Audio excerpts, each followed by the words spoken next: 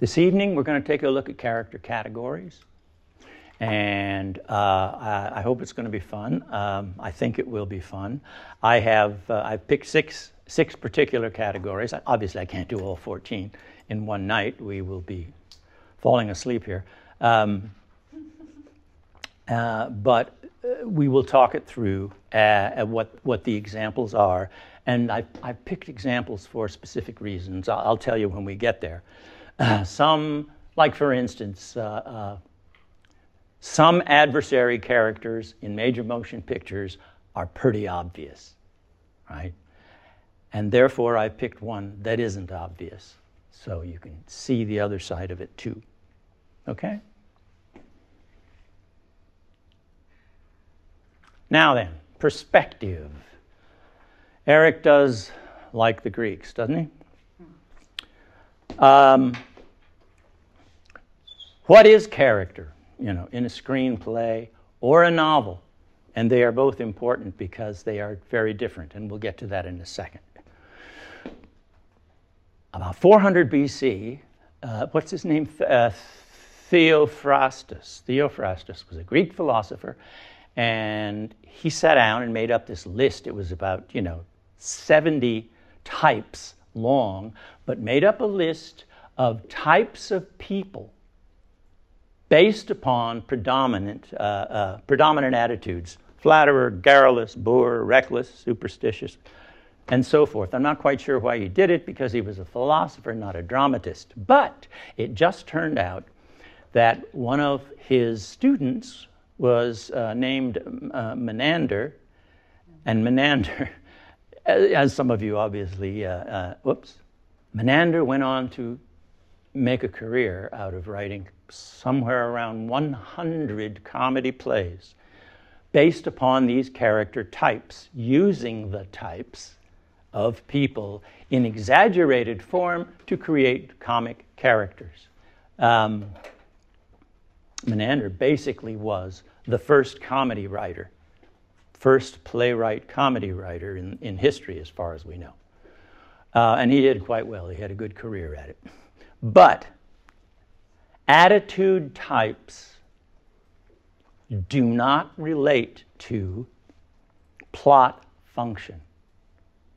And what we must concern ourselves with, and obviously as I eliminate other possibilities here, we're talking about plot function, and that is where we go to the 14 character categories. Early on, this was, Molière was doing this, almost 2,000 years later, using the types, the exaggerated types, all of which was swell, but the plots were not necessarily dependent upon those characters feeding into them. Okay. I just typed in character categories and Googled it, and this is what came back. This is contemporary. This is a few months ago. Round character, flat character, stock character, one-dimensional, three-dimensional. But again, this has nothing to do, and misses completely, story purpose. And that's what we're looking for, the story purpose of characters, because the storytelling function of a character in film is critical, is absolutely critical, even more critical than it is in novels, right?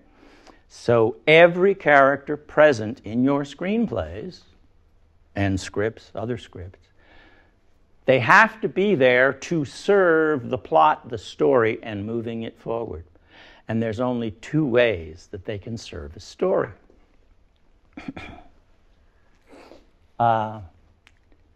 They either are there to help or to hinder the progress of the hero. That's it. And let me tell you, this is why that is true, okay? And then we have to back up a bit. And I have had lots of students through the years who come in with attitudes towards story and character that they have learned from teachers and professors of English and of literature, and in other words, from novels. And the difference between novels and motion picture visual storytelling couldn't be more extreme and separate, absolutely separate. First of all, here is how a novel works. Number one, it is subjective. Subjective. It is always an interior monologue, which means there is a narrator writing it or talking it and talking to you, the reader. That makes it subjective. It is the opinion of one person, basically. And even when the story is written in third person or third person omniscient, you know, like the voice of somebody looking down from heaven upon the scene and describing everything and then jumping from inside the head and feelings of one character to inside the head and feelings of another character, that too is completely subjective because some God is narrating it. 2, in writing, in novels, you've got sentences and paragraphs, and they can only focus on one thing at a time. One. A sentence describes the sunset and then describes the way the trees are blowing in the breeze or whatever it is, and then the next single thing gets addressed, one thing at a time. So what happens is, well, it only works in that the reader provides everything else from your own memories, your own, oh yeah, I remember, and then you kind of fill in the details and help create that fictional world of the novel in your own imagination. And that too is subjective. The whole process here of reading and enjoying a novel and experiencing that story is subjective. 3, novels can take side trips. They don't have to be read in one sitting. They can, and we'll try War and Peace. You're going to be having several sittings to get through it, yes. But that means there's less focus on plot. Not always, but in general, it is looser. It is looser. The whole plot thing is looser. Let me see. I was just thinking about Ernest Hemingway book, but For Whom the Bell Tolls. Anybody read it? Grand total of 1? Okay. I know, it's another era, of another era. I was a Hemingway fan when I was in my teens, you know, and I compulsively read them all, kind of stuff. But For Whom the Bell Tolls is a really great book. But the main story is it takes place in revolutionary Spain in the mid-30s, just before World War II. Francisco Franco, as a dictator, had taken over Spain, and the rebels were in the mountains fighting to return to democracy. And that's the main plot. But there is one character in it by the name of Pilar, a woman by the name of Pilar. As I recall, she's about 50 years old. I can't remember. You know, that's the image that's still, the subjective image that still stays with me all these years later, right? But she's taking all the risks of all the other people. She risks death every day when they go into battle and so forth. But Hemingway grew so fond of her that for almost 90 pages, he takes a sidestep and writes her entire story and her entire backstory. And it's wonderful. I mean, it's him writing prose, which is wonderful by definition. And then some 80 or 90 pages later, he comes back to the main plot and continues. You cannot do that in visual storytelling. That is a quality only available in novels, in literature form. You can't do that. Plot can be looser because it's not limited to 2 hours only and has to be seen in one sitting. Describes feelings and thoughts. You know, the narrator goes from inside the feelings and thoughts of one and describes them and describes the other. So we can subjectively know people's emotions. Okay, now here's the movies. Film is exactly the opposite. Visual storytelling is as utterly objective as novels are subjective. When we go into a theater and sit down and the movie begins, everybody in that audience sees exactly the same thing. Everybody. We don't bring our own imagination to it. We see the exact same thing. Everything has been decided. The set, the lighting, the costumes, the blocking, everything is taken care of and does not require our imagination to feed over it. And secondly, instead of one thing at a time, motion pictures give to us a deluge of information all at once. Hundreds of individual, there's motion and there's color and there's speech and there's action, physical action, and it's all happening at once. And that's why it's such an overwhelming art form. It is the most overwhelming and personally involving art form so far that there is in the world, because of this deluge of information. No side trips. You got approximately 2 hours to tell your story, beginning to end, and then everybody goes home. It's not done in small little bites like you would read a novel over time. It has to be complete in 2 hours, and that means no side trips, none. And because it is utterly objective, that means the only way we learn, really, about character is by what they do. Behavior in film is character. In novels, it can be described. We can go inside, and this and that is going on inside, and stuff. You can't do that. I'm not saying that there isn't dialogue and people can say, ouch, because they're feeling pain or something. But for us to know it and to share it, it has to be behavior which can be seen, three-dimensional, visual, and that is why when you build a story, a visual story, you are providing the plot that will allow your characters, but specifically your key character, to take this journey and demonstrate who they are and demonstrate how they grow and how they change by the end. That is very completely different, really, than novels. Okay.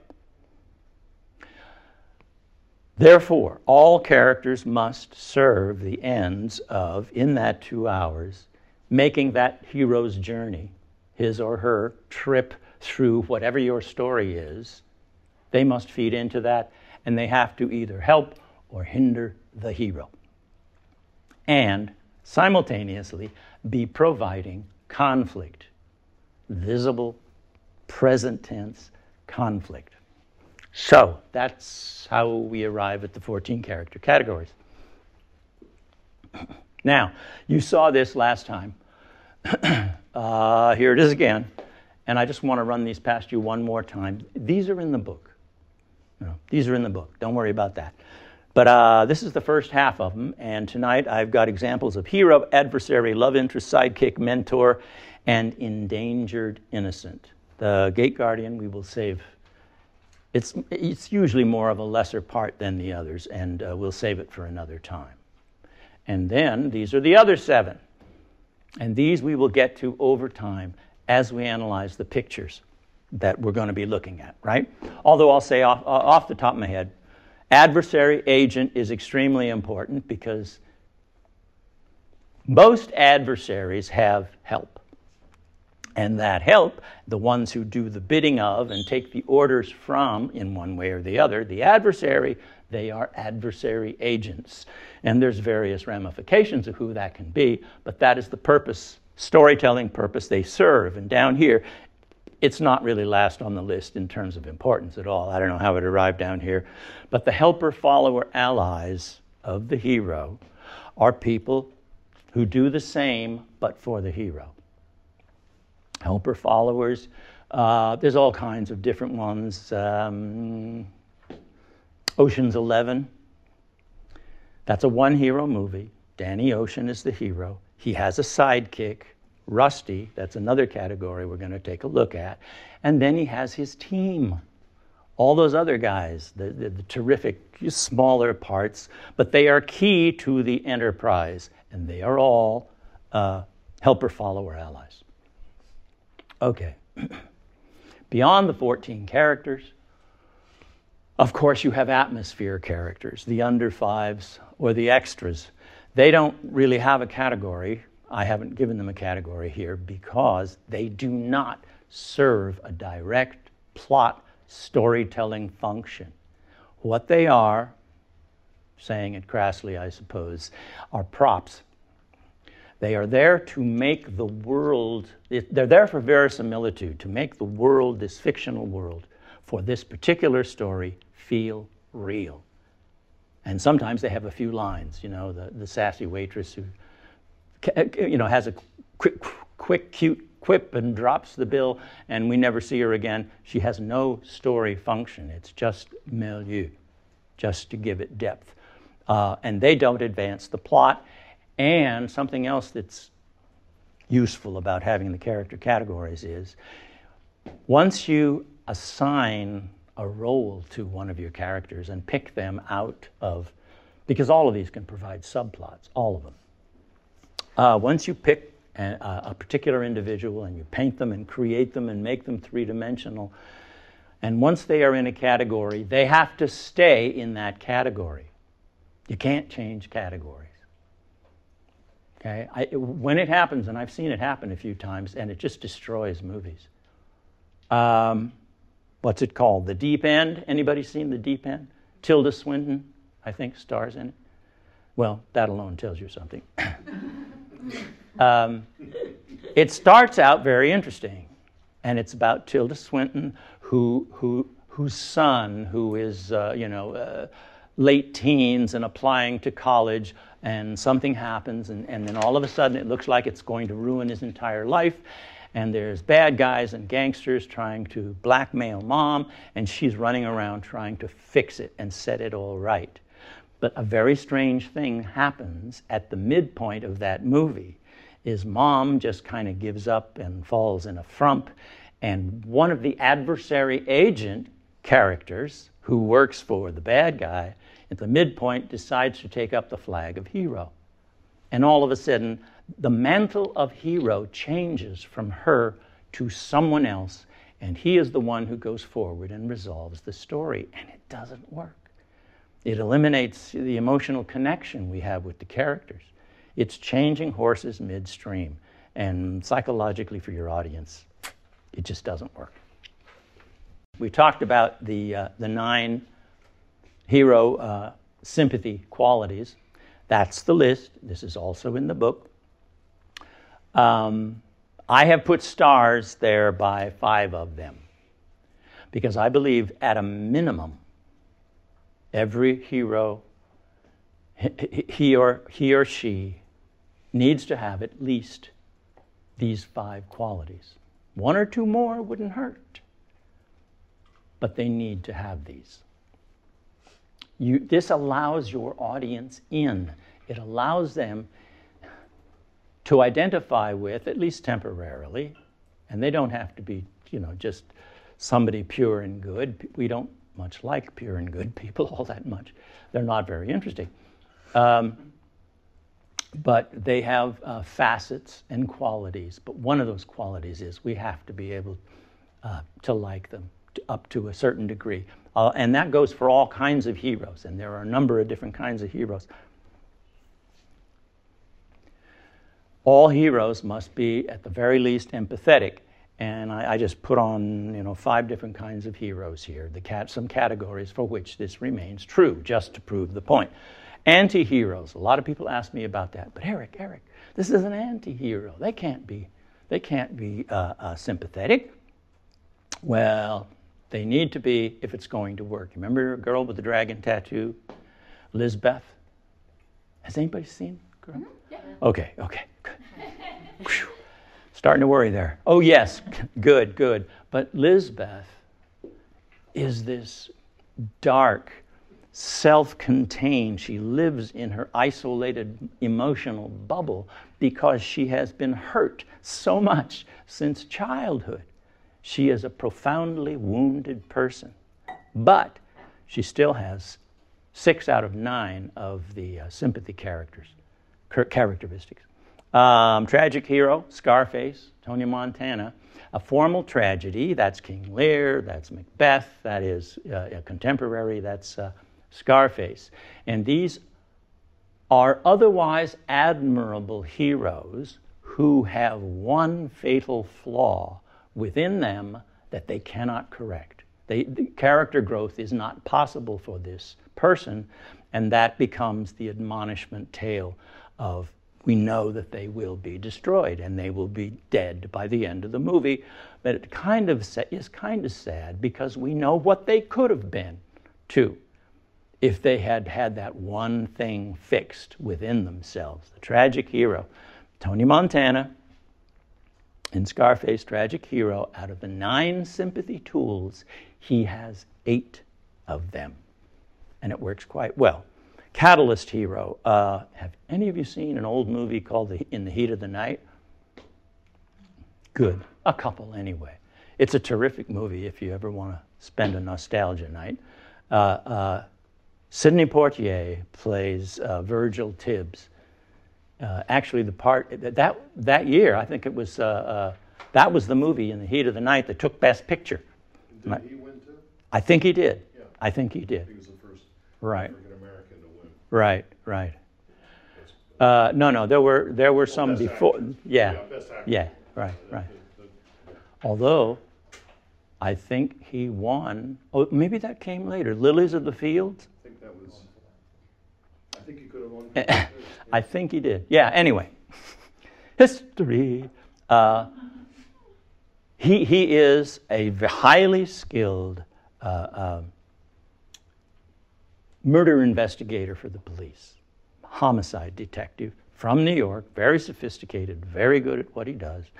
He's in the Deep South for some reason, and he ends up in jail. He gets arrested for something, of course, that he didn't do, all of which is outrageous. And he is very blustery and terrific about, and you can see Sidney Poitier playing it. It's great. They call me Mr. Tibbs, right? And that became the movie that followed this one when he became such a popular character. I think they made 2 or 3 more movies with him as the lead. And then there is the redneck, cracker, small-town, deep South sheriff, right? And that was played by Rod Steiger, yeah, great character actor. And of course, he's as cracker as they get.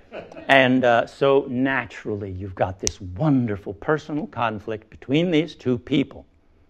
But the one who does the growing and character growth is the sheriff and not the hero, not Virgil Tibbs. And that's the catalyst hero. That there are those kinds of heroes who do not personally change, but bring about change in others. Trickster hero, Axel Foley. Remember Eddie Murphy in Beverly Hills Cop? Remember that old series? And he is the trickster hero is funny, energetic, and always sticking it to the man, to use old terms, and very snide and playful and jester-esque with authority. That's the trickster hero, and there's been a number of movies like that with that character in them. But they too need to be sympathetic. And then the mentally challenged hero, that's a whole subgenre too. That's not too hard because of their disadvantages going in, we're automatically sympathetic for them.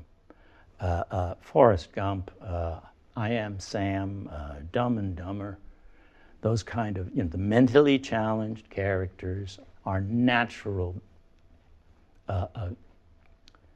We are naturally affectionate toward them, but there's other things you can't let it. You have to keep it alive, and you have to be careful too. They have to be sympathetic as well. All just to prove that the sympathy requirements remain the same, and you need to pay attention to it. Okay, pop quiz. Everybody got to take out a piece of paper. No. Sorry. Rotten joke. But I do have a question for you for the pop quiz. Take a look at this list.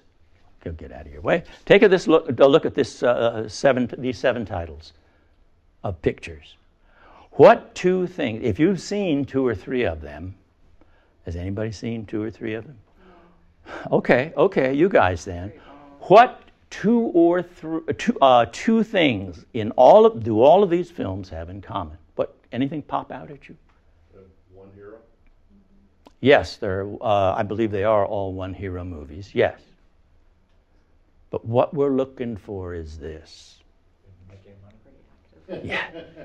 Yes. Well, they were kind of bombed. Well, Oh, water, yeah, we should have Waterworld gotten it was from Waterworld. almost not a bomb. Should have gotten it from Waterworld. They all have despicably unsympathetic heroes, and all of them bombed at the box office. Even Waterworld, that cost over $200 million, and at the time, that was a lot of money. Not anymore, but yes. These are your case examples of when they did not pay attention to keeping the hero sympathetic. Okay? Just trying to prove the points. Okay. Now we're going to get into the character types here. First of all, we're going to start with an adversary. Adversary is the primary opposition for the hero, right? And it's one person. Appears unbeatable for, a good hunk of the movie, usually throughout Act 2. They can wear a mask of friendship. They can be a wolf in sheep's clothing for a while, and then that comes off and they are revealed who they truly are. But they have not changed categories. They were simply disguised for a while. Do you remember The Fugitive? Again, this goes back a few decades, but it was Harrison Ford in his heyday when he was, an A-list movie star. And he is Richard Kimball on the run. He has been convicted and condemned to die for his wife's murder, which of course is tearing him apart because he really loved her a lot. But he has a friend that he had when he was still a doctor and respected and all that. He has a friend, and when he escapes and goes back home to try to find, the one-armed man and all that who they thought was the real killer, this is his friend who helps him out a little, slips him, whatever cash he's got in his pocket. You can't give him a cash, he can't go to a bank. He needs help. And this character, this other doctor, helps Kimball and speaks well of him and so forth. But what we find out at the end of Act 2 is the helpful friend doctor, that's the adversary who set him up. He's it. He's the bad guy. And then in Act 3, it's all about the resolution between the two of them. Fight to the death kind of thing.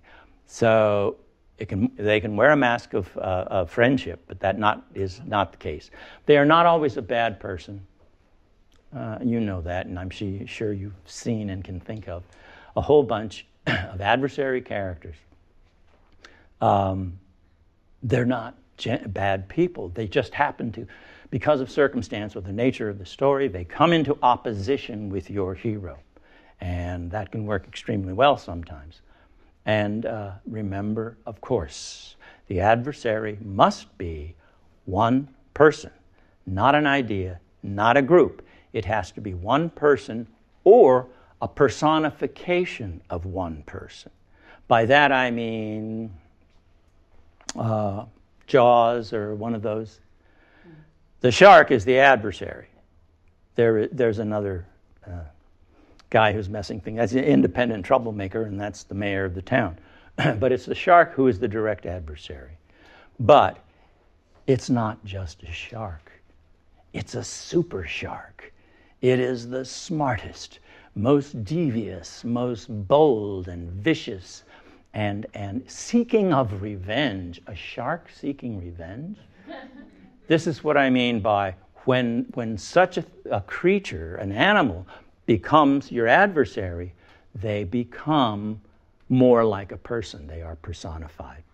We're going to take a look at something. I Am Legend, the top zombie, it's the same thing. It is the sentient zombie who becomes the adversary because he can think and plan and hate, and he's the only zombie who can do that. That kind of thing.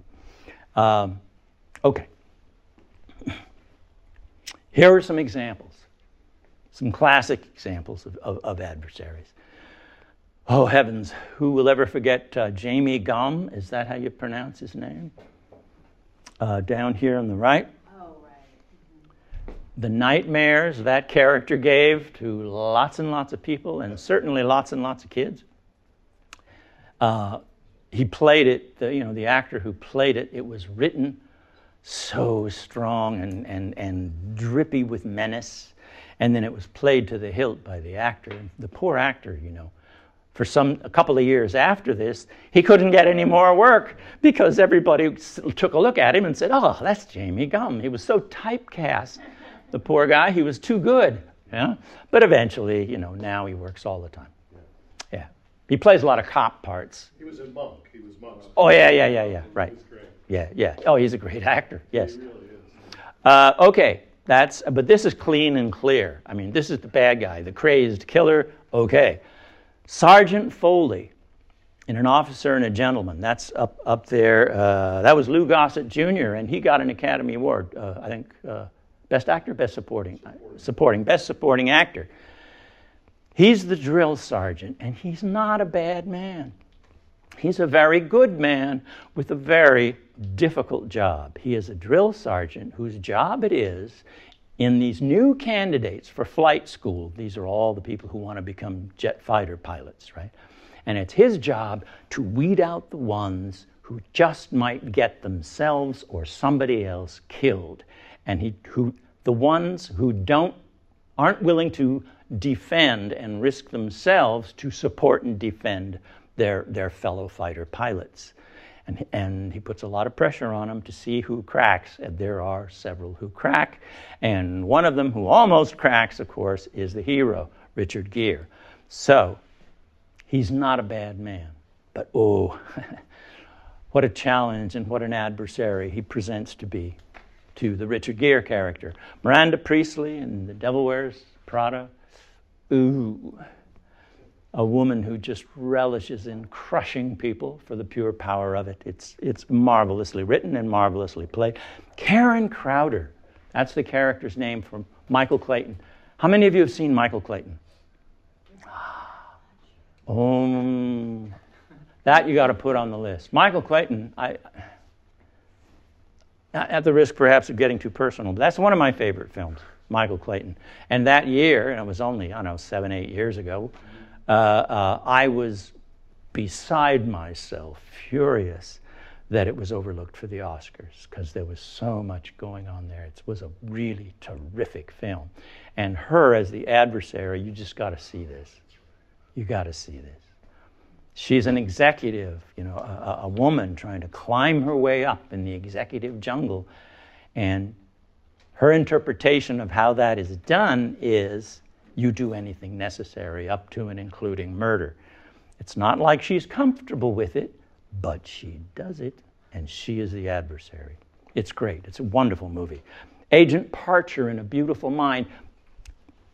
This is The Beautiful Mind. I used to try to do that in this class, but it's too long and it's too complicated and goes, there's too many things to talk about, so it really doesn't work for our purposes. But A Beautiful Mind is the story of a man, John Nash, a genius, a physicist, and he goes insane. I forget the nature of the insanity, but he has hallucinations. He talks to people who aren't there. I mean, his whole career was destroyed by, what can you do? You go insane.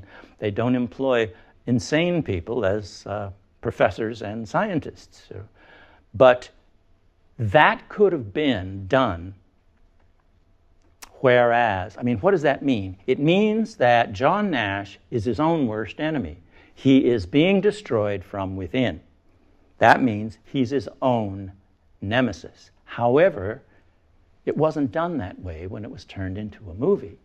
The nemesis, the adversary, has to be one person, a real person. And so Agent Parcher came onto the scene and was invented. Agent Parcher is his strongest fantasy, although he doesn't know it's a fantasy for, 2/3 of Act 2. But it's his invention and projection of a person who has control of him. And that way, Agent Parcher is the personification, the one-person adversary that fills in for him being at war with himself. Because wars, battles where people are their own worst enemy, as a rule, they do not work. We can talk about that later if you like. I got another example there. But Agent Parcher and Amy Dunn in Gone Girl. Okay, there's some great examples. Now then, here's my first example for you for adversary. Here's the reason I picked this one. Sideways. How many of you have seen Sideways? Ooh, good. Most of you. And it's worth putting down on your lists. Sideways was an independent, small movie outside of the Hollywood mainstream, truly. I checked, and I believe it was made for around $6 million total budget. Its total gross in its initial theatrical release was $100 million. And that's in its first theatrical release. Yes, that I would say, against the $6 million it cost to make, it did very well indeed. So, of course, I got it, broke it down, and it is the paradigm. It worked because it is the paradigm writ small as opposed to the big budget movies where it's writ large. But that is the way it is structured, beginning to end. And but one of the things that's unusual about it is that the adversary, most people say Jack is, his friend, his Lothario friend who keeps getting in more and more trouble every single day, that Miles, the hero, then has to get him out of, that he's the adversary. He is not. He is Jack in this, for those who have seen it and may see it soon. Jack is a comedic sidekick character. And the adversary is Miles' ex-wife, Victoria. He is obsessed with and crushed with depression over, they got divorced about a year ago. He lost his wife, Victoria. We find out eventually that it was his own fault, but it's not her fault. She didn't just dump him. He crossed the line, he had an affair, etc. Old story. But she is not physically present in most of the movie. She is present in two locations. This scene, which is very early in the second act, and then she shows up, and even that, she's not physically present. We only hear her voice on the telephone. And then she shows up in the obligatory scene. Remember, the adversary has to be one person or personification because of the obligatory scene. That's where they have to show up in the flesh so that the hero and the adversary can go for all the marbles. And that's where she shows up, which again is proof that she's the adversary. But it's done so uniquely and so simply. I really cherish this. Adversary is not physically present. The hero's ex-wife, Victoria. Okay? Let's see if I can lay this out for you quickly. I got to do this like that. Okay. The setup there's a few of you who have not seen it, and the setup is that Miles has taken Jack, his good buddy, on a bachelor party trip through wine country. In 1 week, Jack will get married. And Miles is an onophile, and that's why he's taking him to wine country and showing him around. He's proud to show him how much he knows about wines. But unfortunately, Jack has always been a compulsive chaser of women. Any woman who's in the room, it's like, it's a compulsion. And he admits that later on. He says, "You don't know the nature of my problem." And it's true. It's for him a real problem. But that gets him into all kinds of trouble, which means it pulls Miles into all kinds of trouble. Okay. Jack recently told Miles, just a few hours before this scene, but Jack told Miles that his ex-wife Victoria just remarried. Miles didn't know that, obviously, because he wasn't invited to her wedding.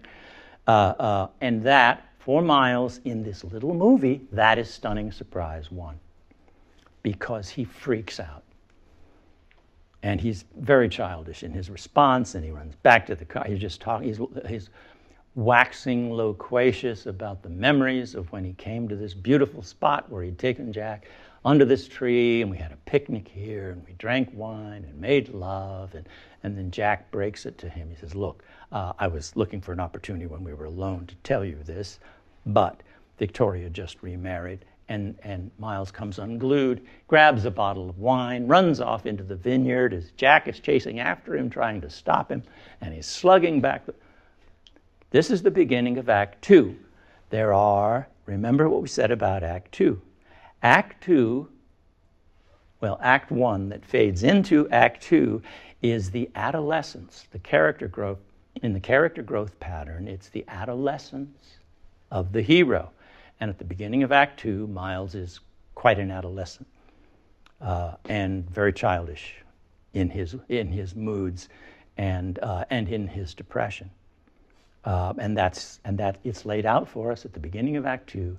This is the nature of what must change within him in the character growth arc, right? So, Jack has just set up this blind double date because he met Stephanie, the lady he's sitting beside there in that other picture. And he's coming on full bore for Stephanie. Unfortunately, he doesn't tell Stephanie that he's going to get married in about 5 days. Just a little oversight there. And of course, that weighs on Miles too, because Miles has a better moral compass than Jack does about these things. And it's troubling him, but he can't blow it up either.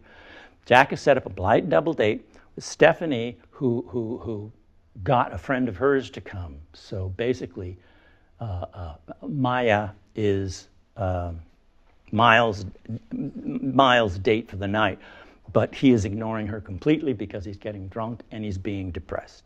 Miles is lost in the past. And this kept getting repeated. And even in Act 1, even his mother says it. He stops off for a scene with his mother. He's borrowing money or something like that. And the mother says, "Oh, you should go back with Victoria. You two are perfect for each other." She is echoing the truth of his suffering. He has always felt that they would get back together again, and that's his greatest wish.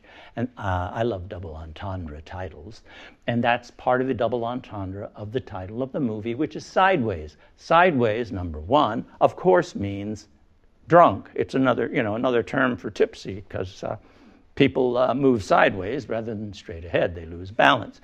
But sideways is also the way that Miles is living his life. He can't go ahead. He's stuck.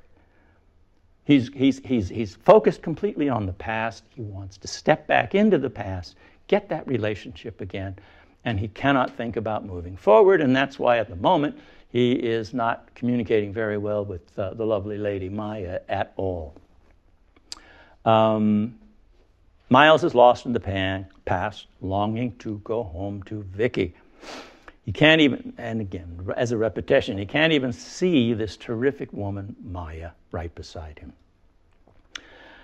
Jack doesn't want a drunk Miles to ruin Jack's own chances of sleeping with Stephanie. Jack is, yes, a narcissist, and he's just worried about his own goals and concerns, but he's sweet and he's funny. And he has told Miles, do not drink and dial. He told him, just outside, he's been shaking him. You cannot drink and dial. I don't want you spoiling this date. So, of course, Miles drinks a lot of wine until he gets good and blasted, and he goes to dial, staggers on back to the payphone at the back of the restaurant. And the dialing, of course, is to Victoria.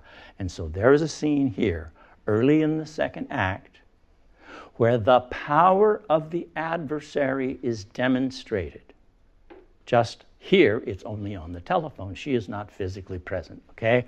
Victoria answers the phone, and he's lighthearted, and he tries to be, upbeat about it. Oh, Jack just told me, and I called to say congratulations on your wedding, and it's all bullshit, of course. And it slips into Jack's being sarcastic and snide, and then crashing, pretty much crashing emotionally. Then he crumbles and says it again and out loud, "I just always felt someday we'd get back together again." And that's become harder now since she's gotten remarried. And the adversary still dominates every corner of his life. She has the power here. You see how that is? She is more powerful than he. They divorced. She is moving on in life. He can't. He's stuck because of his immaturity. And she says, "Miles, don't call me when you're drunk." Well, didn't help. And he kind of weaves on back to the table. Miles still is stuck drifting sideways. And more than anything, he still wants to go home to Victoria. And Jack is just ticked off at him because he's starting to spoil his odds with Stephanie. That's Jack's fist over the top of the wine bottle, cutting him off. Miles must learn what true adult unselfish love is. It's a really very nice, very, very well-drawn character growth arc. He does grow up by the end. Okay, so now we jump to Act 3. And the one other scene, the obligatory scene, in which the adversary appears. At great personal risk, Miles has gotten Jack home just in time to be married and the big wedding and stuff, right? And as you can see in the picture with the bandage, Jack has had his nose broken. For those of you who haven't seen it, the way he gets his nose broken is when Stephanie finally finds out that in 24 hours he's going to get married to somebody else. And she whacks him really hard and breaks his nose. Okay, but Miles is the hero. And Miles has grown in the second half of the second act because Jack gets himself into such deep trouble. And it's pretty outrageous, and it is a hilarious comedy, and it works. It all works. It's awfully well written. But he has made sacrifices and taken great personal risks to get Miles back and get him married. He has matured, and so he must face the obligatory scene. And here comes Victoria. Victoria comes up to him and introduces her new husband. And rather than the childish reaction that he got at the beginning of Act 2, he's hurt. Yes, he's wounded. He's just, awful things emotionally are going on inside of this guy. But the new husband, Ken, is respectful. He offers a handshake. He's glad to meet him and all that. And then Ken makes himself scarce. He says, "I'll give you guys a minute and I'll go get the car." He's a class act, really, this guy. Miles discovers Ken is actually a decent guy. Miles is suffering, yes, but he deals with it by also offering respect in return. So they chat a little bit more. He's no longer behaving like a child, like he was several times earlier, and that's a good thing. And Miles says, "Well, let's go to the reception and toast to your wedding." Only this time, he almost means it. And Victoria says, she's not going to the reception. She's given up drinking.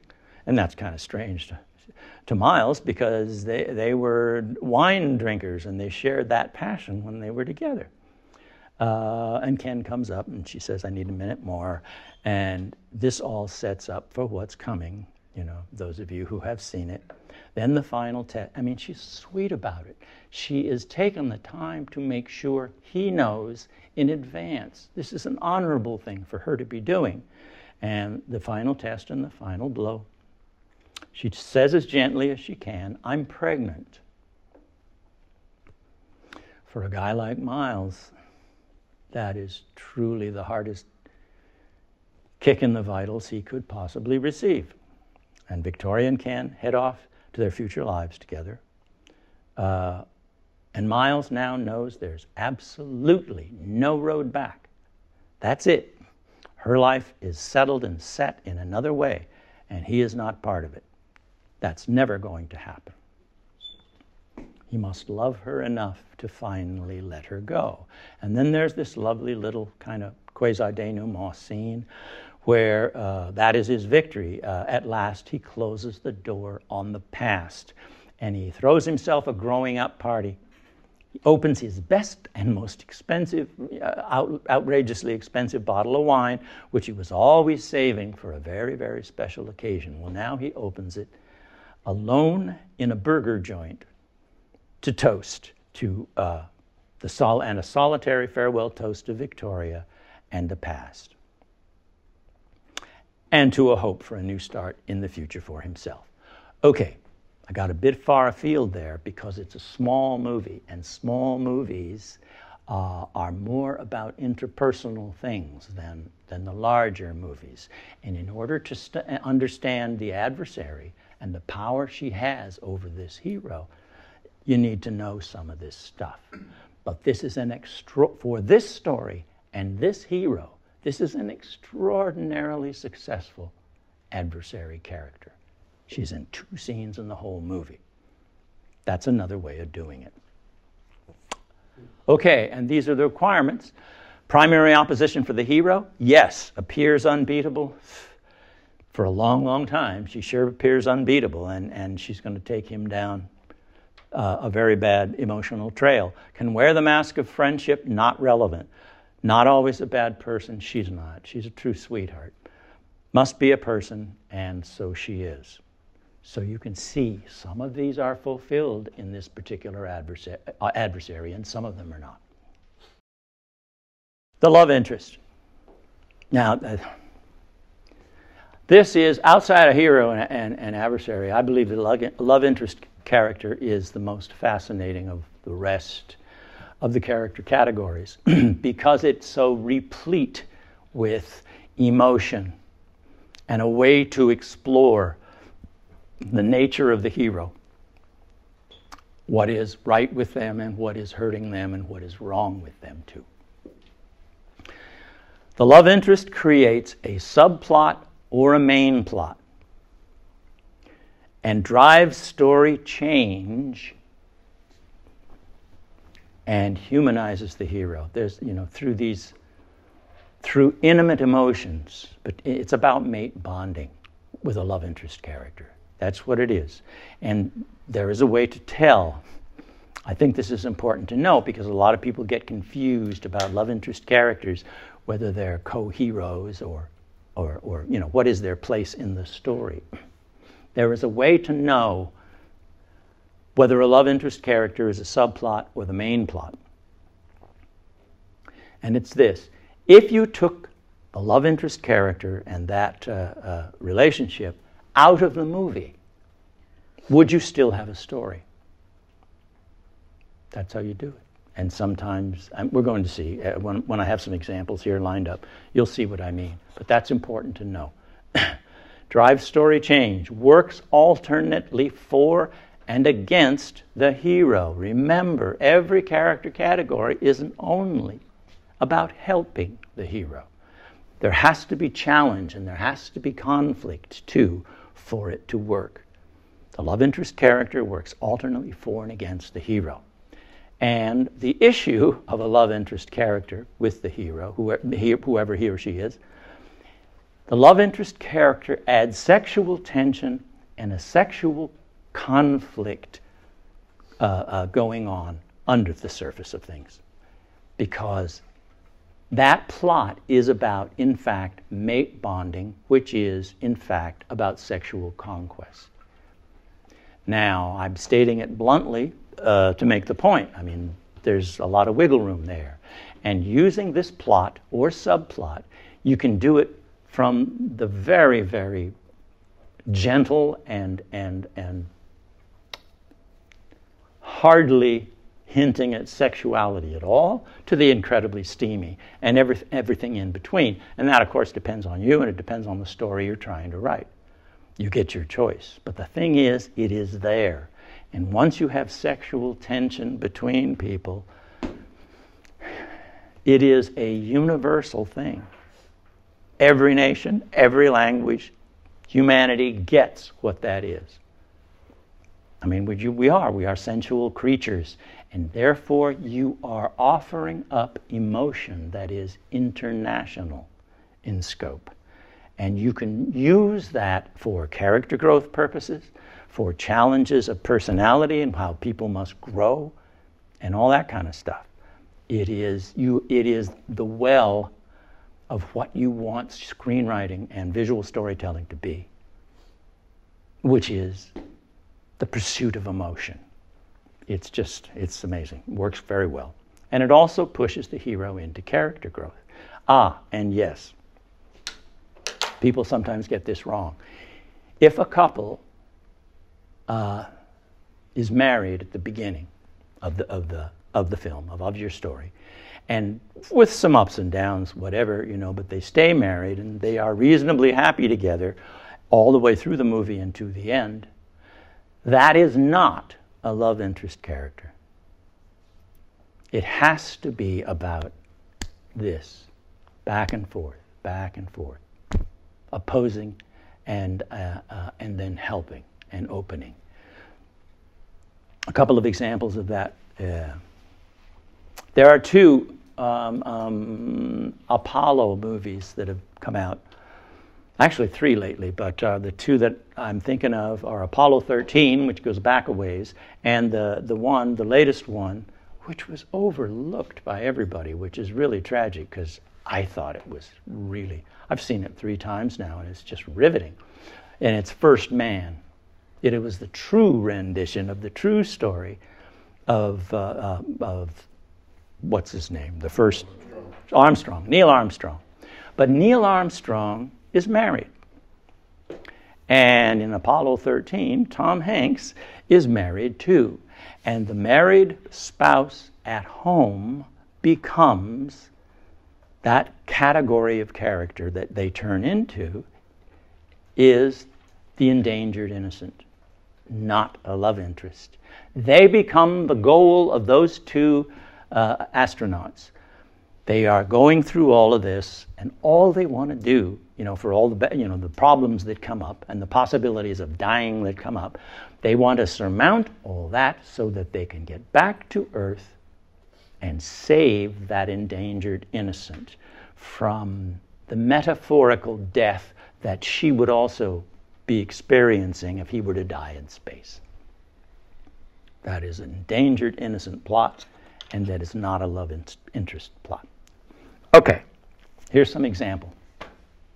Neytiri, where is she? Oh, wait a minute, here she is. In Avatar. Oh, again, what a wonderful relationship in that picture. And this I ask you. She's also doing a whole lot of mentor duties, again, but overlaid with sexual tension, because that's key to that relationship. It just is, and elevates it. If you take Neytiri out of Avatar, do you still have a movie?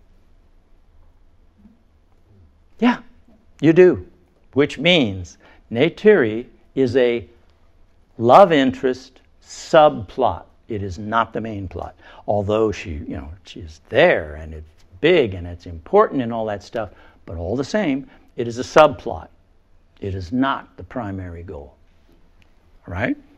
Officer Rhodes in Bridesmaids, that's easier to see and to be able to say, if you took him out of it, could you still have a movie? Yes, you could. That's a subplot. Lisa McDowell in Coming to America. If you removed her from Coming to America, would you still have a movie? You sure? Yeah. No, yeah, that's it. This is not fair. I'm going back too far here. You would not, because she is the hero's, Eddie Murphy, the prince. She is his goal. He goes to America to find a woman that he can fall in love with and marry, and not have to marry the woman that he knows nothing about and really doesn't care about back home, that the king, his father, has chosen for him. She is the goal. Therefore, she is a love interest character who also provides, there's a double role here. We won't talk about it tonight, but the love interest, who is the main goal, also plays adversary. They are each other's adversary and love interest simultaneously. That's why it works differently, and we'll talk about that another time. Alicia Nash in A Beautiful Mind. If you take her out, what? You could saw them. Yes, it would be crushingly less interesting and very diminished. But yes, you could. You could remove her, and you would still have the man struggling to come back from madness and making it. Yes, so that is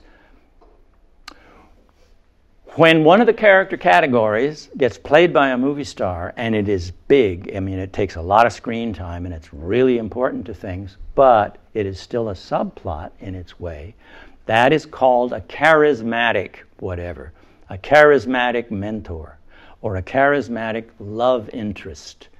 They get a lot of screen time, but at their core, they are still filling the functions of these subcategories. George, of course. June Carter. How about June Carter and Johnny Cash? If you took June Carter out of there, would there still be a movie? What does he want? Throughout, he wants June Carter. Even more than he wants to be famous as a singer, he wants her. Yeah, she is the love interest adversary for that film, and so forth. Okay, you get the idea. Now then, this example I've chosen for a love interest character. This is Carol the Waitress in As Good as It Gets. This one had me stumped for a while when I first sat down to analyze it. I thought it was a three-hero movie. And then I went through it once and I said, no, that doesn't work. And I took a harder look at it. This is a one-hero movie. Melvin Udall is the hero because it is Melvin who wants Carol. She never, until, at certain points toward the end, expresses really any romantic interest in this poor man who is trapped in being a jerk, because of the nature of how he defends himself against all emotion. But the beauty of the profession that has been assigned to him, which is a very successful romance novel writer, I mean, it's perfect. That is the true him screaming to get out. That kind of thing. I think it's a wonderful, wonderful story, wonderfully written. But okay, at this point, and this is part of a midpoint sequence. Carol, her son, I believe it's asthma. He's got asthma really bad, the kind that under certain conditions the kid could die from. And he had a really bad attack, and she got all panicked, and she's a waitress who waits on Melvin every morning. And how many of you have seen this? Okay, most. Okay, cool. Good. Then you get it. And then after Melvin sends a top-flight, top-dollar doctor to her apartment to see the boy, and yes, and he writes prescriptions, and he's telling her, it's going to be okay. We're going to bring him back. And he knows how to do it, and she's been getting, crap advice from these other, bad, cheap programs, healthcare programs that she's had. Carol couldn't afford the doctor for her sick son, so Melvin got her a very high-end one. And in the middle of the night, she got up, she sleeps on the couch, and she pulled on her jeans. She has to tell Melvin something. She is burning with the need to tell Melvin something. And she runs out to get to his place in the night, in the middle of the night. That's how urgent this is for her. And that's telling us something right there. Well, it happens to be raining that night, and she also gets soaked. So she's dripping, soaking wet by the time she gets to Melvin's apartment building. And of course, Melvin is very well off, and the apartment is very upscale. So here she is, and she's coming up to his front door. This is a comedy. This is a romantic comedy. And this whole thing, setting it up this way, especially what she's going to be telling him, be that she has to tell him face by face that the rain is accentuating a sensuality in her that she is about to deny. And it's perfect as a juxtaposition. So, she knocks, it's me, and Melvin lives alone, self-created isolation. No one can stand him. Early on, I guess it's the next door neighbor, Simon, says to Melvin, "You are a horror of a human being." I mean, that's the general attitude that he has created out there in the world. And then he hears, "My goodness, it's Carol the waitress." He wants her to wait on him every day when he goes for breakfast, because she's the only one who will wait on him, because she can give guff as good as she gets it, from this guy. But he has stronger feelings. I mean, he's of an age, he's desperate, he's got to break out of his prison, and he knows that. And he's drawn to her. And one of the reasons Melvin is sympathetic is we like her too. I mean, she's a genuine human being. She's a terrific lady. And you can tell by, caring for her son and all. And he's making a good choice here. And therefore, we're kind of rooting for him in strange ways. Okay, but because of his OCD, he is insufferable, always cracking wise with sharp put-downs for everyone. And she says, "I'm sorry about the hour, but I must speak with you." He hasn't opened the door yet. And now he opens the door. Melvin opens the door and immediately averts his eyes, embarrassed at seeing her T-shirt. He was not expecting this, because for him, the sensuality there is it's funny, because, and the way the scene is being played and what's going on between them. But what is being done here by the writers and by the director is they are playing the element of sensuality and sexuality and mate bonding conquest. That is what they are playing here. Romantic comedies and romances all have to have something insurmountable between the two potential lovers. Insurmountable, and that's what the story is about, how they finally get together. In this case, what is insurmountable is Melvin's personality. Okay, and his eyes, averts his eyes and so forth, just glancing at the T-shirt, and she finally catches up with it. I mean, she's cold, she's wet, she wasn't thinking about that. Oops. Carol realizes the physical picture she is unwittingly presenting. Melvin can't take his eyes from wandering a bit, but he also looks down and sees that she's sopping wet. She's dripping all over the floor, all over the hallway. For a guy like Melvin, he can't step on a crack, let alone watch somebody standing there dripping all over everything. Carol waits for Melvin to be polite and offer her a bloody towel. So he's flummoxed at this point, and so and he goes inside and he doesn't know what quite to say. And Melvin hates thank yous. Again, it's part of his no emotion. He fights emotion at every turn. Thank yous contain emotion, and he always avoids revealing emotion. And that's his sarcastic, nasty wit. That's another way he avoids emotion. But he says, if you've come to thank me, don't. Put it in a note. He doesn't want any emotion expressed face to face, even just in a thank you. So he gets her a towel. There's another funny bit in there. We won't go there. And Carol just has to ask, "Why did you do this for Spencer?" That's her son. And Melvin said, "I wanted you to come back to the restaurant and wait on me." And she says, "Do you have any idea how odd that sounds?" But it's pure Melvin too, and we know that. So he blurts it. "So what have you come to tell me? What is this?" And there is one of the more charming, elongated, deathly silences between two people now. The awkward silence lingers. He's come all this way, and it's cold and the wet. And she's trying to find the words to say what she came to say, and it's not coming. She really struggles with it. And on until she can finally blurt it out all at once, push it out and say, "I will never sleep with you. Never."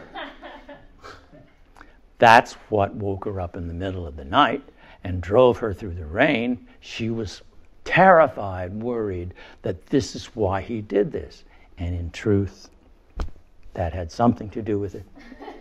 We're about to see that here too. But also, again, a relative to the sexual tension. Okay, if that's her message, that could have waited until, next morning at the cafe. Why this absolute burning urgency? There's something else going on there. All of Melvin's defenses go up, and he resorts to his self-protective, cynical, sharp tongue. Because deep down, that was what he was hoping or thinking. Well, we don't open for the no sex oaths until 9 a.m. And again, that's pure Melvin, right? And again, he's just being defensive and obnoxious, and that's how he gets defensive. And she turns to go, and she mumbles, "I really mean it." And he blurts, "Will you be at the restaurant to wait on me tomorrow?" That's a very strange thing to say, and to go through all of this for that. And she says yes, and she goes. That's the scene. And next, this comes right next, and this only is a few seconds long. We cut to a close-up of his clock, and then his slippers while he's in bed now, sleeping, and mumbling to himself, half asleep. "Never," she says, "never." And then he gets up, and he puts on his slippers, and what is happening here is perfect for a midpoint sequence. Perfect.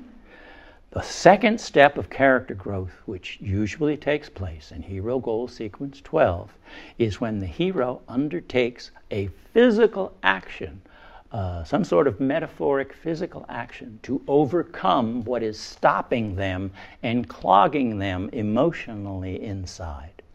And that is exactly what Melvin does. A man who hates all pills gets up to take his first anti-obsessive compulsive disorder pill ever. That is a huge thing for Melvin. So, all right, the love interest as Carol, and at the midpoint, we understand, the kind of wacky, rare and wacky nature of that relationship. Creates a subplot or main plot? Absolutely. Drives story change and humanizes the hero? You bet. Works alternately for and against the hero? Yes, throughout, and in other ways she is doing that. Adds sexual tension and a sexual conquest conflict. Remember, that can be just a small tone, a mood. It's not, nothing blatant or flagrant necessarily. And pushes the hero into character growth. He just took the pill. Yes, all of that is true of this character. I think it's a very unusual love interest relationship with the hero. When you see the whole thing, I think it works marvelously. Okay, sidekick. That's the Prince, Eddie Murphy, and then Semi. I think Semi was the name of his loyal sidekick, right? A sidekick is not as skilled as the hero, but has certain skills to offer. Remains completely loyal, as Semi does. The sidekick is always loyal. Does not die unless it's a formal tragedy. Yeah, then like King Lear and the Fool. Yeah. Provides counsel in conflict. Yes. Often same sex, but not always. There are some very interesting relationships, sidekick relationships, that are opposite sex relationships. And can echo a hero's romance with a comedic one. Now then, here are some successful sidekicks. Dory in Finding Nemo. Ditzy Dory, the forgetful one. She is a classic sidekick. Rusty Ryan in Ocean's 11, also a classic. It's, again, sometimes casting throws you off because he's a star playing the part, but that still the role and function in the story is, that's a sidekick. Ellie Burr in Insomnia. How many of you have seen Insomnia? A few. Okay, yeah. It is It's really terrific in many, many ways, and it's got relationships that are worth taking a look at, especially this one between Ellie Burr and her hero. So I would put it on the list. Just don't view it when you're depressed. Okay. Albert, of course, in Hitch. Oda Mae Brown in Ghost. You remember how wonderfully charming that relationship was? She becomes the medium through which the dead guy can speak to his living girlfriend. They weren't married, were they? I don't think so. I think it was a girlfriend. And she's perfect, and she's hilarious. And Peter Brand, and so forth. Okay. I have picked also here an opposite sex a sidekick. I want you to see how this works too. This is not the obvious, one of the obvious ones. Okay? And this is out of Inception, and it's Ariadne. Remember? Cobb, I'm assuming most of you have seen this picture, yes? Has anybody not seen it? Okay. Okay. Put it on the list. He's putting together a team because he needs to enter a CEO's dreams and fool him into changing his mind about something extremely important. It's rather intellectual, but physically it works. Visually it works very, very well in the movie. It's an extraordinary movie, actually. And she is the architect he has hired and brought in. So she goes back. She's curious about her hero here because he's acting kind of funny, kind of strange. She can tell that there's something going on inside of him that she really thinks she needs to know about. Finds Cobb hooked to the dream machine, and she joins him. She hooks herself up to the same dream. Their upcoming job is dangerous, so she needs to know more about Cobb's troubled dreams. What is he hiding? And then she wakes up in the dream, and finds herself descending in this decrepit, wonderful old elevator, descending into Cobb's dark psyche.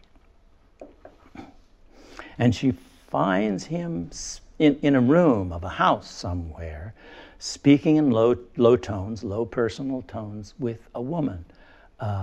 She doesn't yet know that this is Moll and that this is his dead wife. Moll is dead, and the only place she still exists is in Cobb's memory and dreams.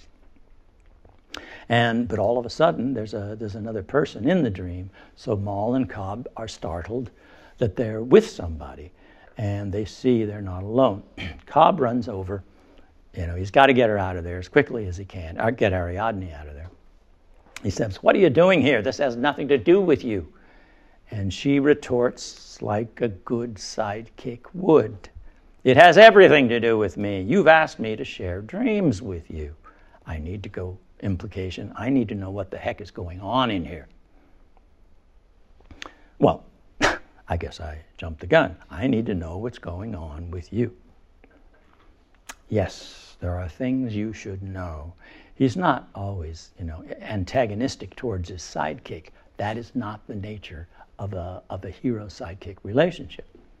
He knows he's got to show her something, let her in on something.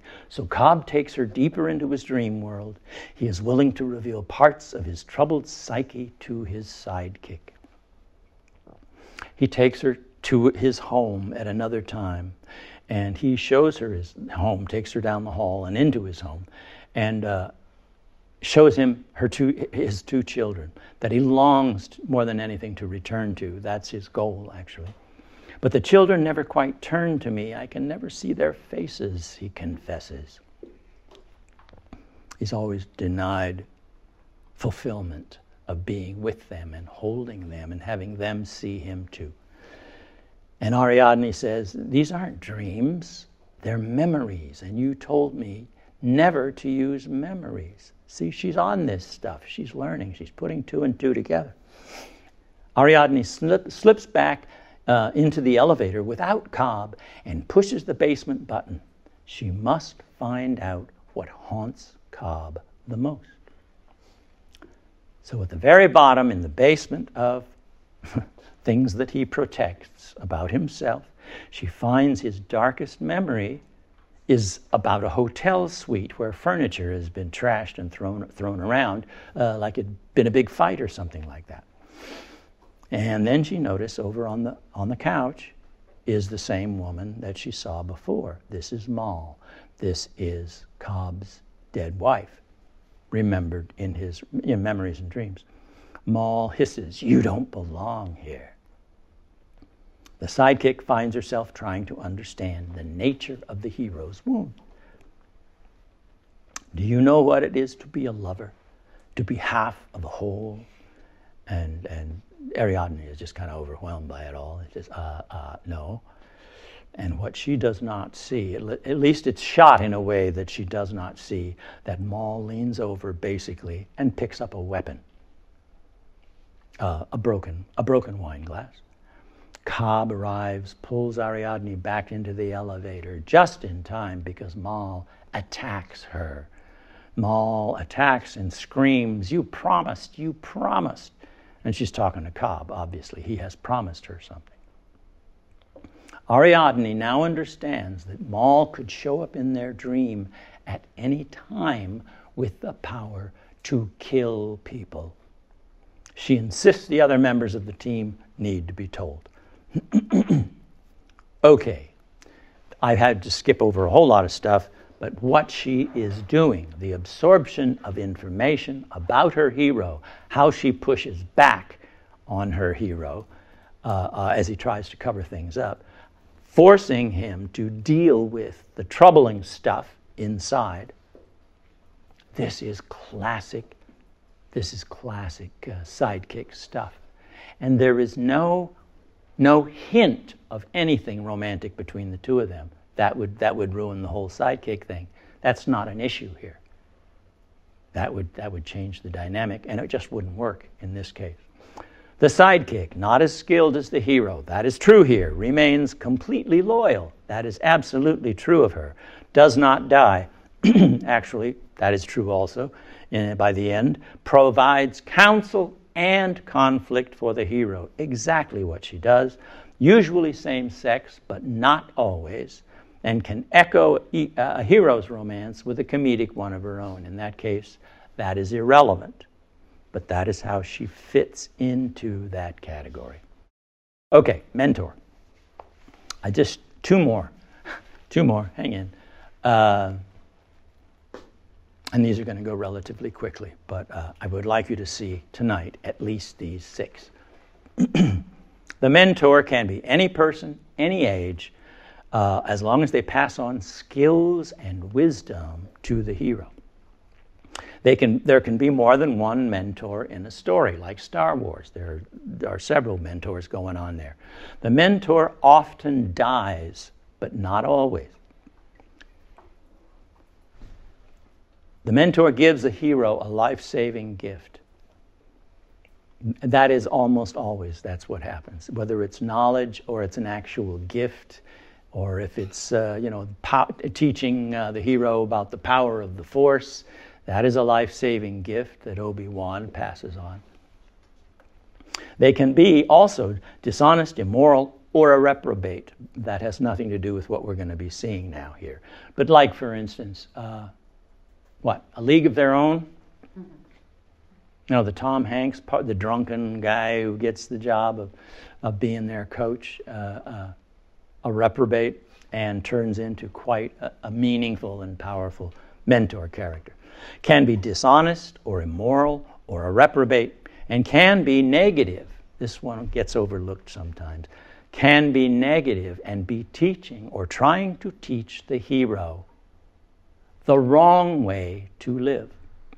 In The Firm, remember that Tom Cruise film? The Gene Hackman character, I forget the character's name, but he's assigned, the newbie, the Tom Cruise character. He's the partner of the firm who's assigned to teach him the glories of the ways of working in a firm that their major client is the mafia. And he shows him in a very sad way, because he was at one time a very decent man, and how this how working for this firm has, he doesn't even know this is what it was showing him, but how it has sucked the soul out of the guy. He's crushed by what he has done with his life. Okay, some successful mentors. I'm going to show you the matrix. I got a bit on the matrix here. Morpheus is, the classic father figure of all time. Penny Lane, also interesting. She is a young woman groupie in Almost Famous. And she is teaching the hero, what is 16-year-old, I think, music writer. Groupie world. How to be a groupie and following a band. And basically she's a negative mentor teaching him how hollow this life really is. Matilda in Leon the Professional. How many have seen that one? Yeah, it runs late night, they play it all the time. It's really a terrific movie if you get a chance to see it. You don't have to go out of your way, but if you get a chance to see it. Because in this case, the mentor is a 12-year-old girl. And because her mother and father are killed by the crazed bad guy, and she takes up with and follows and seeks for protection Leon, who is himself a hitman, for protection. But what she ends up doing is giving Leon a reason to live, teaching him about life. Natalie Portman, right? Yes, it was one of her first. Yeah, I think it was. One of her very first films, and it's, I think, a very powerful film. Anyway, Simon in As Good as It Gets, and Chaz Reinhold in Wedding Crashers, if anybody remembers that one. Again, he's a negative mentor there. And even in The Wizard of Oz. Okay. Okay, I will assume most of you have seen The Matrix. Trinity, this in Hero Gold, this is the end of Hero Gold Sequence 5. And Trinity has taken Neo up in this strange building to meet Morpheus for the first time. And he's been built up as quite something. And it's important to meet him, and it's an honor to meet him. So she says, and he asks her, I think, is there anything I should know? And she says, be honest. He knows more than you can imagine. So knock, knock, and they go in. Over by the window waiting is Morpheus. And the first thing he says is, at last. Neo says, it's an honor to meet you. And Morpheus says, no, the honor is all mine. This mentor is already giving his gift right up front, his gift to the hero. And it is the gift of knowing that he is special and that he is chosen by their mythology, by the rebel mythology.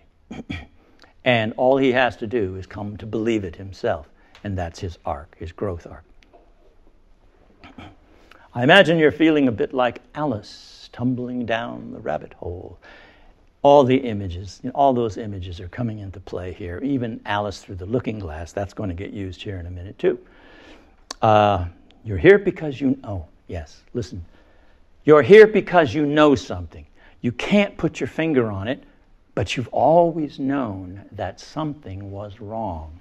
And the reason I'm particularly pointing out this passage is that is the state, the emotional state of almost all heroes in the first act.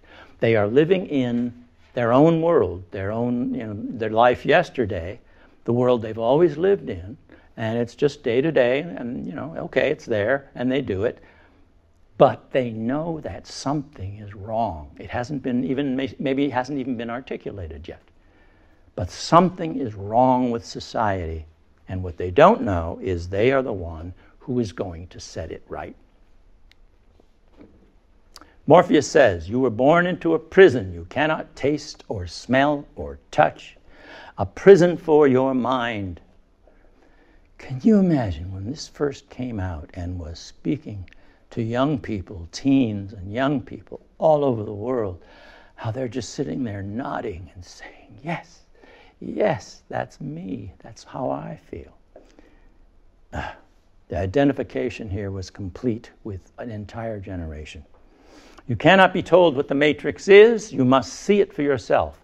All I'm offering is the truth. And then the classic moment when Morpheus offers the two pills. Pick blue or pick red.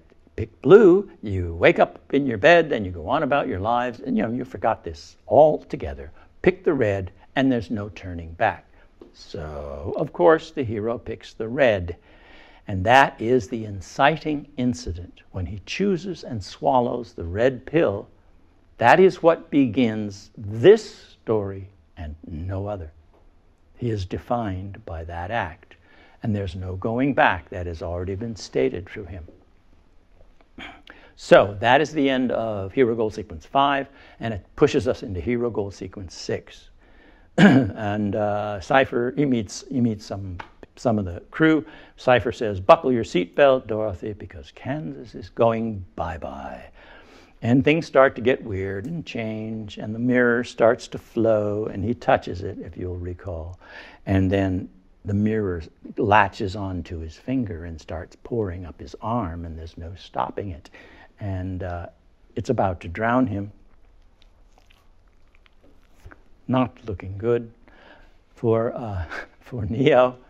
But then this takes him, boom, he wakes up in a tank-like thing, covered by membrane and tubes, and he fights his way out, right? It's like being born. It's a metaphor. It's being reborn into the real world. He fights, he gets up, and he takes a look outside of his own pod to see millions and millions of other pods just like it. You've been living in a dream world, Neo. This is the world as it is today. Watch this. What do we call that look? Bingo. Stunning surprise 1 for Neo. He wakes up and he sees the real world for the first time. Eyes open wide, mouth open, drippy with birthing goo. It takes place 33 minutes in, which is just about perfect. And welcome to Act 2 Neo. He is thrown into this new world in which his entire adventure and story will take place. Welcome to the desert of the real. We've done it, Trinity. We found him. Again, a reiteration of the fact that the mentor is utterly convinced that this is the chosen one who is worthy of all the instruction that now must be given. Okay, mentor can be any person of any age. Yes, can be more than one mentor in a story. In this case, actually, there's only one mentor. The mentor often dies, but not always. In this case, he almost dies. He's captured and he's tortured, but he does not die. And I think there's a very good storytelling reason for that. I won't go into it now, but somebody remind me later, and we may have a discussion about why the mentor is actually allowed to live here in this story. Gives the hero a life-saving gift. Yes, belief that he is extraordinarily special. Can be dishonest, not relevant here. Can be negative, not relevant here. Okay, one last one. The endangered innocent. The endangered innocent, as I was pointing out earlier, I was talking about the wives of the astronauts. That's their function, their endangered innocents. They are the story goal. They are the ones that need to be saved, and that is a story goal. 2, they are in imminent danger of death or loss. And the stakes have to be nothing less than that, as high as stakes can be for whatever story you're telling. And can be one person or a group. Yes, provides a strong subplot, an enormously strong subplot. Must be sympathetic. Must be sympathetic. Provides a ticking clock, and a ticking clock we will come and refer to again and again. That is really important. They usually start at the midpoint, the ticking clock. But it means time is running out. to accomplish whatever it is the hero is out to accomplish. The ticking clock, 0 hour is approaching. Get on it and make it happen. Okay, my example for you here is Kevin the bird in Up. He is the endangered innocent. Carl and his friends have escaped from evil adversary Charles Muntz's cave and his nasty dogs, who are his adversary agents, and now they continue pulling Ellie's and Carl's house the last short distance to Paradise Falls. He's almost there. He's almost accomplished his task. Kevin, in their escape from the previous escape, Kevin has been wounded. Kevin was basic to their escaping it all and was wounded, so she's bandaged and resting on the steps. Russell tells Carl about the happy times he had with his dad, but they're far and too few, those happy times, and the boy is clearly needing a father figure, and Russell, more and more with their adventures together. He tried to dismiss him in the beginning, but more and more Carl is falling for Russell and seeing Carl's immediate today needs as weighed against the needs of his past and being caught in the past. And all of a sudden there's a caw in the distance, a high-pitched caw, and Kevin jumps up, and it is her babies. It is one of her babies. They have found the nest. And Kevin is jubilant and runs off, and Russell and Carl also are so excited that they're going to be able to get Kevin home. And as they run, overjoyed, an ominous shadow comes over them that they don't see right away. A spotlight, a very hot, blinding spotlight, suddenly turns on and nails Kevin the bird, who freezes in it. The evil adventurer, Muntz's huge blimp, hovers above, and he's come for Kevin. A live version of that bird. He's got a skeleton in his, if you remember, in his museum, in his blimp. They're all dead things and skeletons, and he always wanted to find a live one, and here's a live one, and he's going to get it. He hovers above, and he's come for Kevin. A net thing made of thick rope shoots out and traps Kevin, so Kevin can't move. And Carl works very, very fast to cut him free, get him out of there as quickly as possible. Action sequence. And in the meantime, the off-ramp lowers from the blimp, and down comes the evil adventurer Muntz and his sinister pack of adversary agent dogs. I keep repeating that because that is it. Whether they are dogs or people, they are serving the will of the adversary. And in these, he's made them. It's a cartoon. It's animation, and these dogs are given the power of speech, so they speak, think, and behave, personified like people.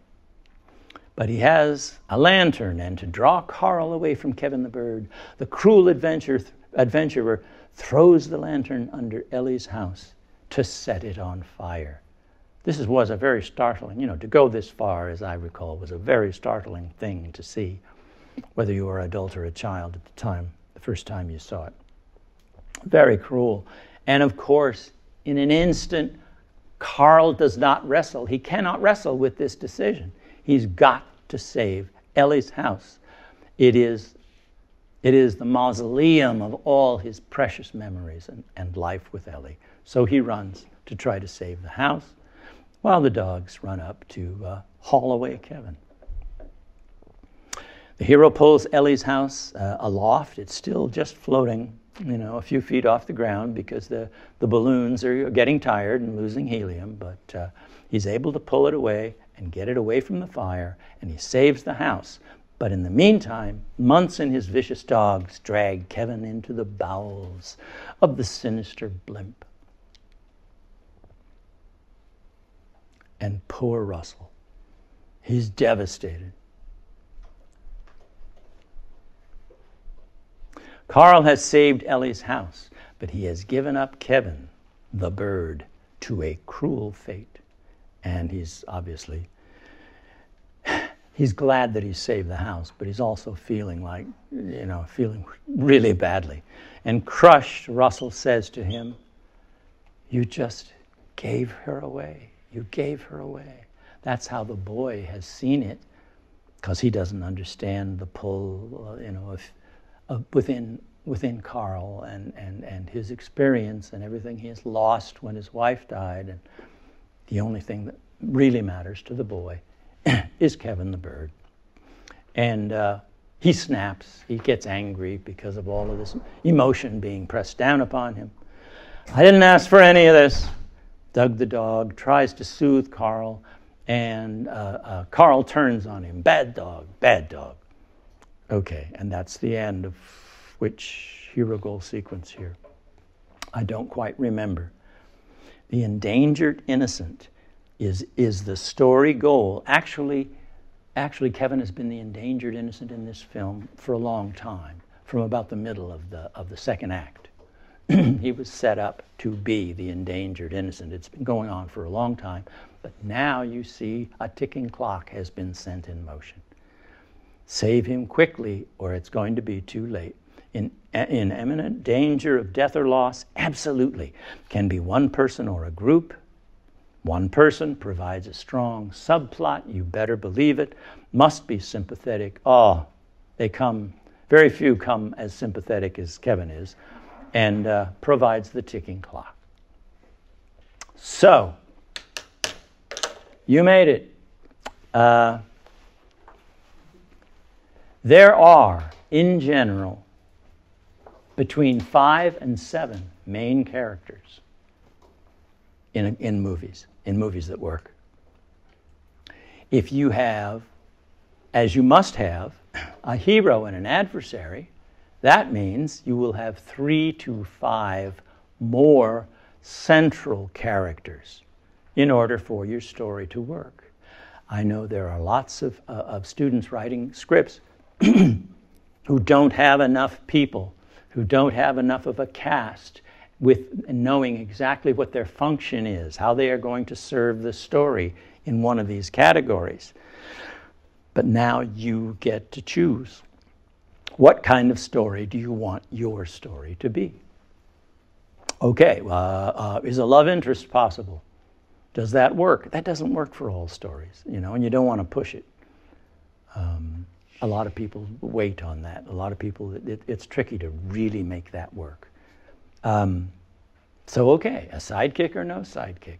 We're going to talk about that a little later this evening, as a matter of fact, after the break. But this is it. When you know the paradigm of how the blocks and pieces of the puzzle fit together, and now you've got this, you know what you're looking for when you are looking to create characters for your story. These are the character functions that are served by these characters. You may fight it, fine. If you want to fight it for a while, that's fine by me. Try it on. I think the more movies you go to, the closer you look, I think the more you will see that I am here to ruin the movies for you. At least for a short while, just for a short while. You'll get over it, and you will be able to play that piano like a virtuoso. Okay? Any immediate questions right now? Yeah? Can there be 2 sidekicks, or is that usually just one? It's usually just one. If you have 2 people following and doing, it's not a sidekick anymore. It's a helper-follower. 2 helper-follower characters from that category. Then it's like Ocean's 11, that hero, Danny Ocean, he gets a true sidekick who sticks with him all the time. And he's also got all these helper-followers going too. So he's got the whole ball of wax. Because some plots require that. To rob a casino takes a lot of people and a lot of different skills. But anything else for now? What was the introduction of Kevin the Bird in that one movie? Like, did they always started out as innocent? In Up? Kevin the Bird is the first. of the strange friends picked up by Russell. He goes to do number 2 in the bushes, and he digs the hole and does all the things they taught him in camper school.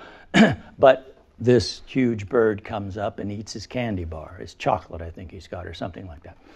And then there's some comedy and romping with Carl and all that stuff. But the thing is, immediately after that, Doug the dog shows up. And the first thing Doug the dog says is, "My master wants me to bring a bird home. I'm going to take this bird prisoner. Can I take your bird prisoner?" In other words, Doug the dog is just a sweetheart and doesn't know about being mean, but he is telling us from the first time he arrives, which is very shortly after the time that Kevin has arrived, somebody is out to get Kevin. And he's the master. My master this and my master that. Can I take him home and be a hero? So that is what I mean by it's laid in. It's laid in early. And then during the midpoint sequence, and they're having dinner with Months, and there Carl is just catching up to this is not good. This is a creepy guy and a creepy place, although he was friendly, and in the beginning they thought, oh, great, we got a new friend. But he sees outside the portholes, he sees Kevin bouncing around, having fun and doing things. And then, oh my gosh, if Months sees that, Kevin is gone, he's lost right then and there. So again, Kevin is at risk, and that is one of the main reasons that they grab and run. They grab Kevin and run and try to get him out of there. And then it goes on and on. And do you remember what Act 3 is? Stunning Surprise 2 of Up. Anybody remember? They all have the little fighter jets, dogs. Not quite. Stunning Surprise 2 of Up is when Carl goes outside and Russell has gotten a few balloons and tied them around himself, and he's got this leaf blower or something. And he's in the air, and he says, "I'm going to go save Kevin." What? Out of the blue, changes everything. The hero's life is never going to be the same again. And then what does Carl do? By then he has completed his character growth arc, and he gets it. The stuff in his house, yes, it has sentimental meaning to him, but it's just stuff. And he starts throwing it out in order to lighten the house so that he can get it back up into the air again and go save Russell and Kevin, which he does. He takes, the metaphor is so perfect and so complete. All the stuff he has in that house that means so much to him, the furniture, he throws it all away to make it into a flying machine yet again, to get it in the air and go after and be the hero who's going to save Russell and Kevin. And metaphorically, he has finally left the past behind, and he is committed to a future. And then Act 3 is this kind of very lovely and elongated obligatory scene. Anything else for now? Thank you for your patience. I know this was a longer one. But there's a lot of juice here, guys. There's a lot of things to think about and to see how all of this fits together. And it's really critical to what we're going to be doing and what you're going to be doing, starting next semester, at least with me, writing a feature film. Okay, take a break. Thanks.